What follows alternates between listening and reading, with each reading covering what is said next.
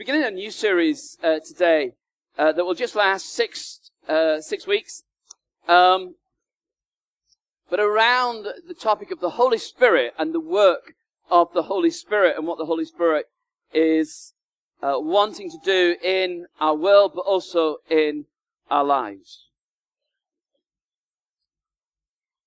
I think that Christianity as a whole doesn't really make sense except that you understand what the Holy Spirit is doing.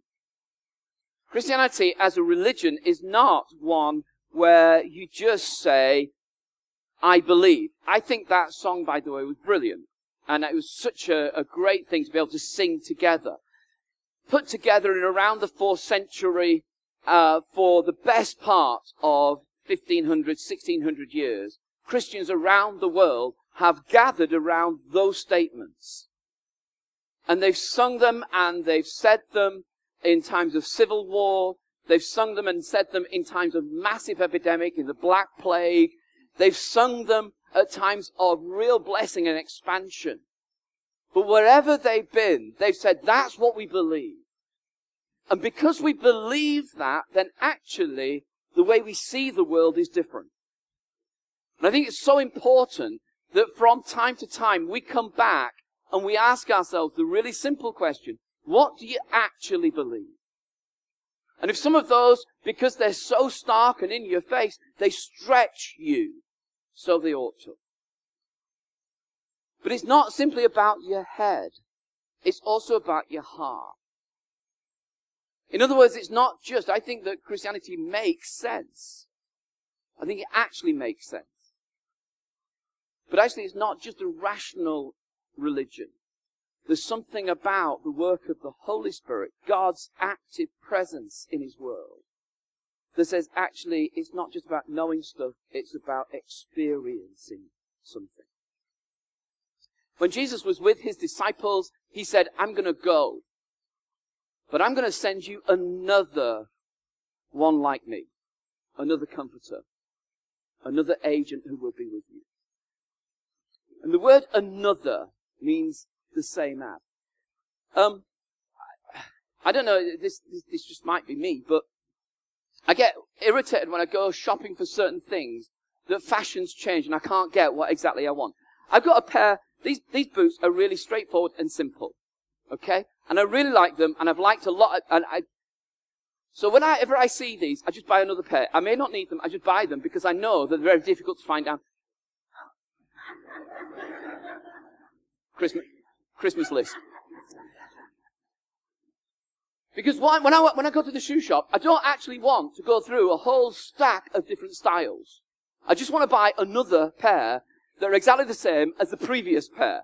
This may be a man thing. I don't want to have to think through. I just want another. Some of you are going, what's wrong with you? They're clearly different, but they're exactly the same. That's what I want. And that's the word that Jesus used when He said, I'm going to send another one to you. Do exactly the same thing, except this is the difference. When Jesus was on earth, and who amongst us wouldn't say, I think I'd find it easier to live as a Christian if I could walk by Jesus, or Jesus would walk by me every day. But actually, Jesus says, I'll do something better. I will send another one, the Holy Spirit, who will live in you. The breath, the presence of God. The Spirit does so much. Draws us to Christ, sanctifies us, empowers us, fills us, enables us, strengthens us, seals us, walks with us. And what we're going to do is we're going to look at what the Spirit says to us. Today we'll look at the Spirit says come, the Spirit says live, the Spirit says create, the Spirit says speak, the Spirit says act, and the Spirit says change. The way the Spirit actually interacts with the normality of our everyday lives. When you read the Bible, sometimes you're kind of surprised by the fact that some things are simply not explained. And if you've got your Bible, or a Bible that you can access, I want to read, and I want to just very quickly this morning look at two passages. One is the very beginning of the Bible, Genesis chapter 1. and one is the very end of the Bible, Revelation 22. So for those of you that are not that great at finding your way to the Bible, today's a great morning. Because it's the first page and the last page, all right? That's where we're going. There's the first page and the last page. This is how the Bible begins. In the beginning, God created the heavens and the earth. Now the earth was formless and empty. Darkness was over the surface of the deep, and the Spirit of God was hovering over the waters. That's how the Bible begins. And immediately, you're sort of like, well, who's the Spirit of God then? What's that? In the Bible, in the Old Testament, which was written in Hebrew, and the New Testament, which was written in Greek, the words they use for spirit can also be used for wind or breath. So it would be quite legitimate to say the earth was formless and empty, darkness was over the surface of the deep, and the wind of God, or the breath of God, was hovering over the waters. This is like prehistory. This is way back. This is as far as you can imagine and further, where the world and the earth and the heavens are created, but there's no order. It is just disordered. And yet the Spirit broods over it. The Spirit hovers over it in order to make the world beautiful. John Calvin was a theologian in the 16th century, and he said that at this point the world was simply made up of confused emptiness. Great phrase, confused emptiness. And yet, even in confused emptiness, the Spirit is hovering over this confusion. The next verse, and God said, let there be light. It's the Spirit and the Word that God brings life. This is the introduction to the God you're worshipping this morning. The God who hovers over confusion and emptiness and disorder and brings something beautiful out of it. The Spirit and the Word, the Spirit that's actually never away from all that God has created, even in its most difficult state, and God who speaks into it and says, let new life come forth. Right at the beginning of the Bible, where the whole talk is of creation, how do we be who we are? Out of nothing, the Spirit comes and says, I want something brilliant to begin. I was putting all this together on Friday, and as I was doing this, I was flicking back and forward to the BBC News site and the stuff that was going on in Paris. That's the reality of part of our world, isn't it? Part of our world where it just seems so disordered. And this week you'll find other news stories and other situations, and so it goes. And the danger is that what we do is we gather in church and we sing Jesus is our Lord, as though, well, we're okay, and He's my Lord, He's my personal Lord, but actually the rest of the world's too complicated. But from the very first page of the Bible, it tells us, no. God, by His Spirit, hovers over the disorder in order that something might be created. There is no part of this world where Jesus does not say, that's mine. And so for you and for I who live in this world and sometimes have to, sort of people will say, well, if there's a God, why does He? Well, actually, because God's always worked with disorder. He's always worked with that brilliant phrase, confused emptiness. He doesn't give up on it. He doesn't say there's nothing I can do with it. But actually God comes and brings out of that situation something brand new. something beautiful. The Spirit of God breathing over the waters, brooding over the waters. Then if you get to the end of the Bible, chapter 22 of Revelation,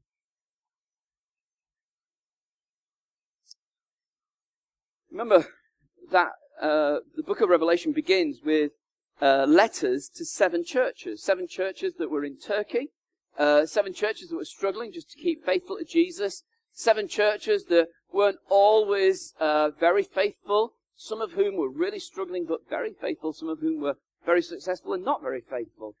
And through the letter, the vision that John has, John is able to say to people in Turkey in those days, he says, you know that it's so difficult to stay faithful, but I want to keep on reminding you that whoever is in power, Jesus is actually Lord. And some of you might be martyred, and some of you might lose what you have. I still want to remind you that Jesus is Lord. And he gets to the end of that book. And I'm going to read from verse 12. It's Jesus speaking, saying, look, I'm coming soon. My reward is with me, and I will give to everyone according to what they've done. I'm the Alpha and the Omega.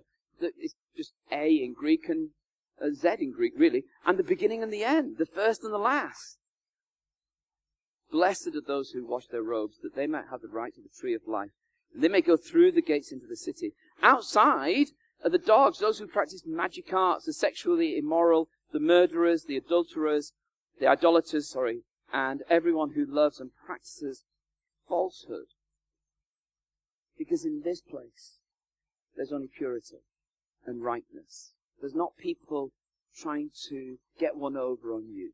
There's not people trying to use you. There's not people who devalue you. In this place, God says, there's only people who are for you. I, Jesus, have sent my angel to give you this testimony from the churches. I'm the root and the offspring of David. I'm the bright morning star. And then you get this phrase, the Spirit and the bride say, come. The Spirit and the bride say, come. The bride is a reference to the people of God, the church. And the Spirit is so committed to us and so close to us that when we say, oh God, come and sort this mess out, it's not just you and I saying that out of a sense of frustration, but it's the Spirit himself, God himself praying with us, saying, come.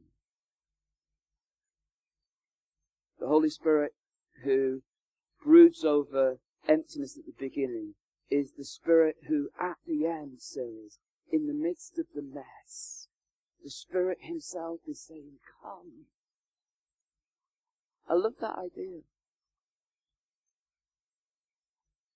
The earliest prayer of the New Testament Christians was a little one-word prayer. It was simply Maranatha. Come.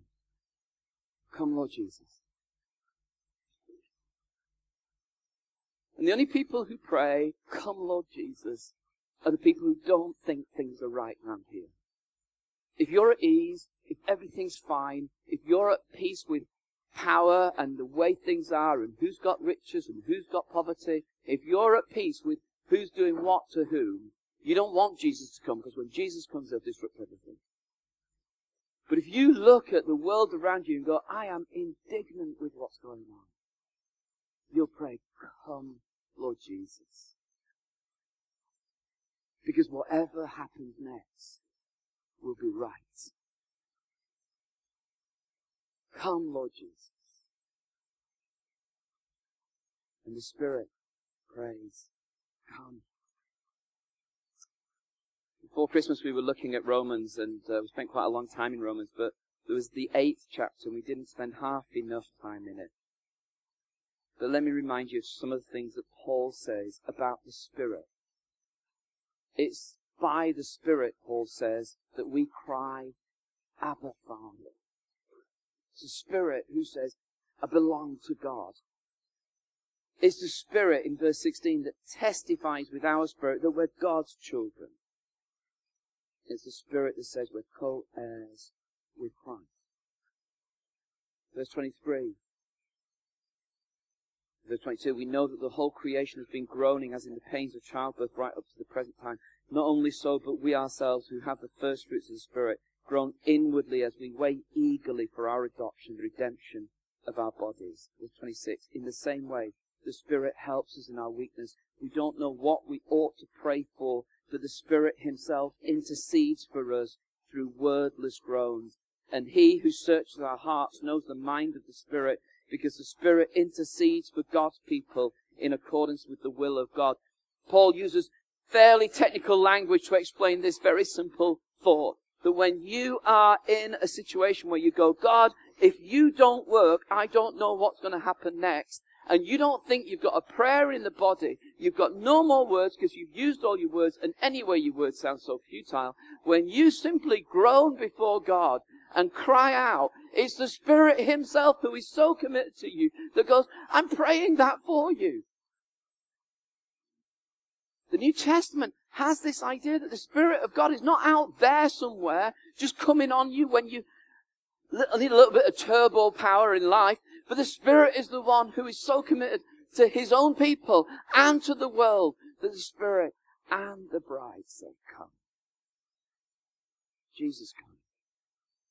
Come and finish all that's begun. Lord Jesus, come and bring the newness that we long for. It's what Jesus did. When Jesus came in his ministry, what was the first sermon he preached? Well, in Luke's gospel, we're told the first sermon that Jesus preached was this. He goes home to Nazareth where he's been brought up. You can imagine this, can't you? You go home, everybody knows you. And you go to your synagogue, your local gathering of worshippers. And we're told on the Sabbath day, he went to the synagogue, as was his custom. He stood up to read, and the scroll of the prophet Isaiah was handed to him. And unrolling it, he found the place where it's written, the Spirit of the Lord is on me, because he's anointed me to proclaim good news to the poor. He sent me to proclaim freedom for the prisoners and recovery of sight for the blind, to set the oppressed free, to proclaim the year of the Lord's favor. And he rolled up the scroll, gave it back to the attendant, and he sat down. And the eyes of everyone in the synagogue were fastened on him. And he began by saying to them, today, this scripture is fulfilled in your hearing. The Spirit of the Lord is on Jesus. Because everybody who's bound, who's imprisoned, who's sick, who's blind, who's oppressed, freedom is a possibility for them. Because Jesus has come. And that's the big deal when he was going through first century Israel. And he was healing people who are blind, and the women who've got health conditions that mean that they're seen to be unclean. When he's bringing people who died back to life. When he's touching people who've got skin complaints and they're getting healed, they're coming back into community. And God's doing something new because the Spirit is on him. This is the Spirit of God. The Spirit who longs for change. The Spirit who longs for our world to be different. The Spirit who stands with the church and cries out, come. And then finally, back to that bit in Revelation. The Spirit and the bride say, come, verse 17.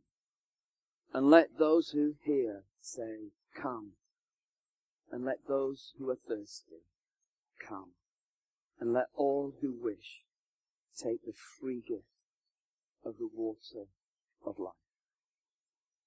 He who testifies to these things says, yes, I'm coming soon. Amen. Come, Lord Jesus. What's the Spirit saying come about? The Spirit is crying out, come with his people for our world, that our world would be renewed. It's not right round here. It's Not right.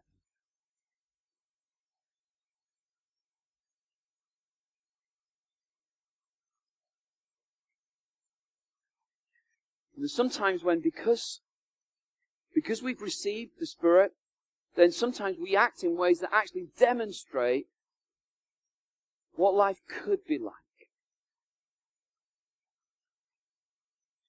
There's a lady in our church called Vera who is around 90 years old. And she's very poorly and very frail. And she's decided she didn't want to go to hospital, and so she's being cared for at home. There are a number of people that you're sitting with this morning who are going in morning and night to put her to bed, to get her up, to feed her, to change her, to make sure that she's okay.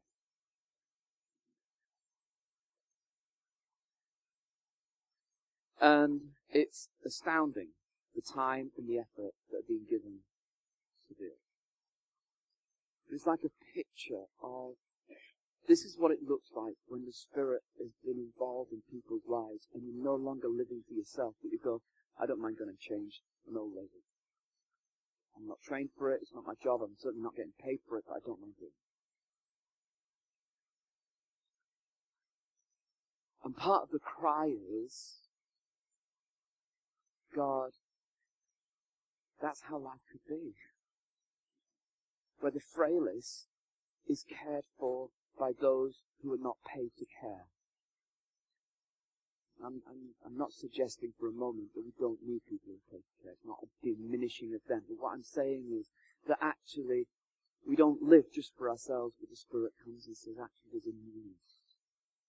So when you're praying, come Holy Spirit, you're praying, God, let your kingdom come in a way that actually we care for one another in ways that nobody would ever expect. Where people who don't have somewhere to live find somewhere to live. Where people don't have a job find something to work at. Where those who are the weakest are cared for, those who see themselves as strong, and where those who are strong see themselves as are stronger because they've got people around them who others discount. Lord, may you come.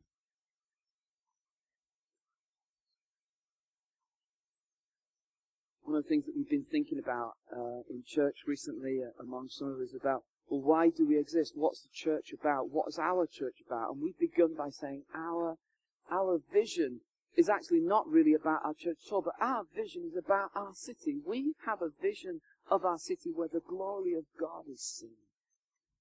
And what we mean by that is where people are valued, where people know their worth, where people know that they're cared for, where people know that actually they have a life expectancy and an expectation of life that reflect what God would want for them.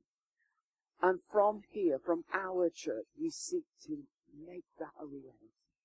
Come here.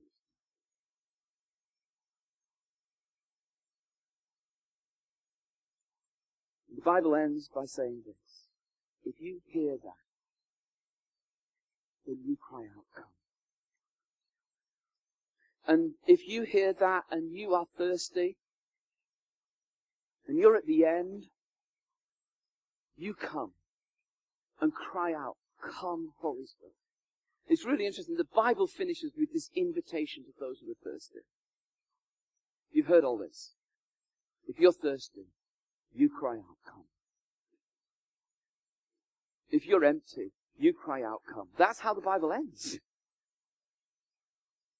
With this brilliant affirmation from Jesus that says, yeah, the Spirit will come. He'll come this morning and he'll fill you and you will know the presence of God, but actually I am coming to bring the kingdom fully.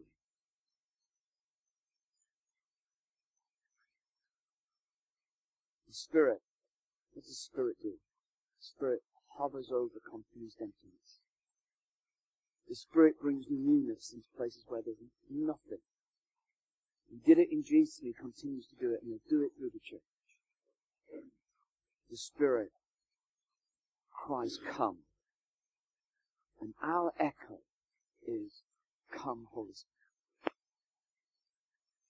This morning, that prayer, come, Holy Spirit, along with Maranatha, along with I believe in God the Father, These are old, old prayers. This prayer, come Holy Spirit, is again one of these early church prayers. Come Holy Spirit. This is not your head just that needs to be convinced. It's not you trying harder. It's you coming and saying, me coming and saying, God, without you we can do nothing. We're empty without you. Come Holy Spirit and fill us.